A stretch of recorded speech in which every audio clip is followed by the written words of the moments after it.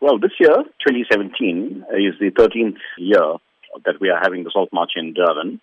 And it's quite exciting because it's on the beachfront and the weather's been perfect, as you know, of recent. So we're expecting a lot of people to come along.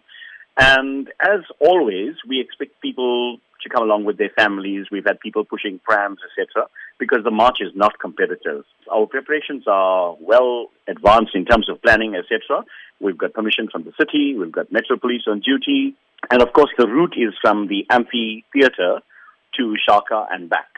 Now, this also makes it easier for those people who could not walk the 19 kms that we used to do before to come in and take part in a walk that's shorter, but also on an enjoyable route, which is along the scenic beachfront, and to meet like-minded people who come from different backgrounds, races, religions, and who believe in peace and nonviolence. Today there's widespread concern about violence, be it the levels of crime in South Africa, violence within the home environment, and also violence in schools.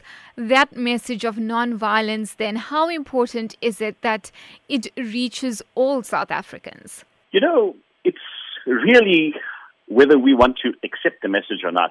I always liken this to when you find a disease that comes into the market and people are affected and they get sick, and then there's everybody talking and they say we've now got a cure, and then people rush to buy the cure and get the injection so that you do not become ill.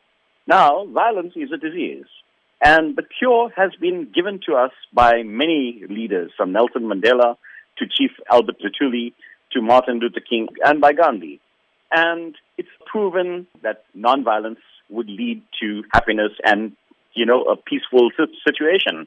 So I think it's time for people to embrace what is already there in front of you. We know that nonviolence and peace are the ways to make this world work and for people to get on well, but we don't embrace it. So this march is actually to get people who come along and to say that we commit ourselves to the philosophy of nonviolence, to the philosophy of peace, and also Ubuntu and conservation, because Gandhi was also a conservationist.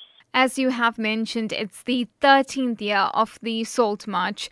Tell us about the numbers over the years and also the demographics in terms of what you're expecting this year. We have a core group of 1,000 people that always pitch up.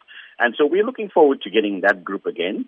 Over the years, we've seen the numbers change and grow slightly, but we've also seen the people change. Initially, we had a very older group that was marching and taking part. And now we see that we've got a lot of youth who are embracing this march and coming along in their numbers, youth clubs, etc. And we're very excited about that because the future lies with our youth. And if they embrace these philosophies of peace and nonviolence, then we are on the right path.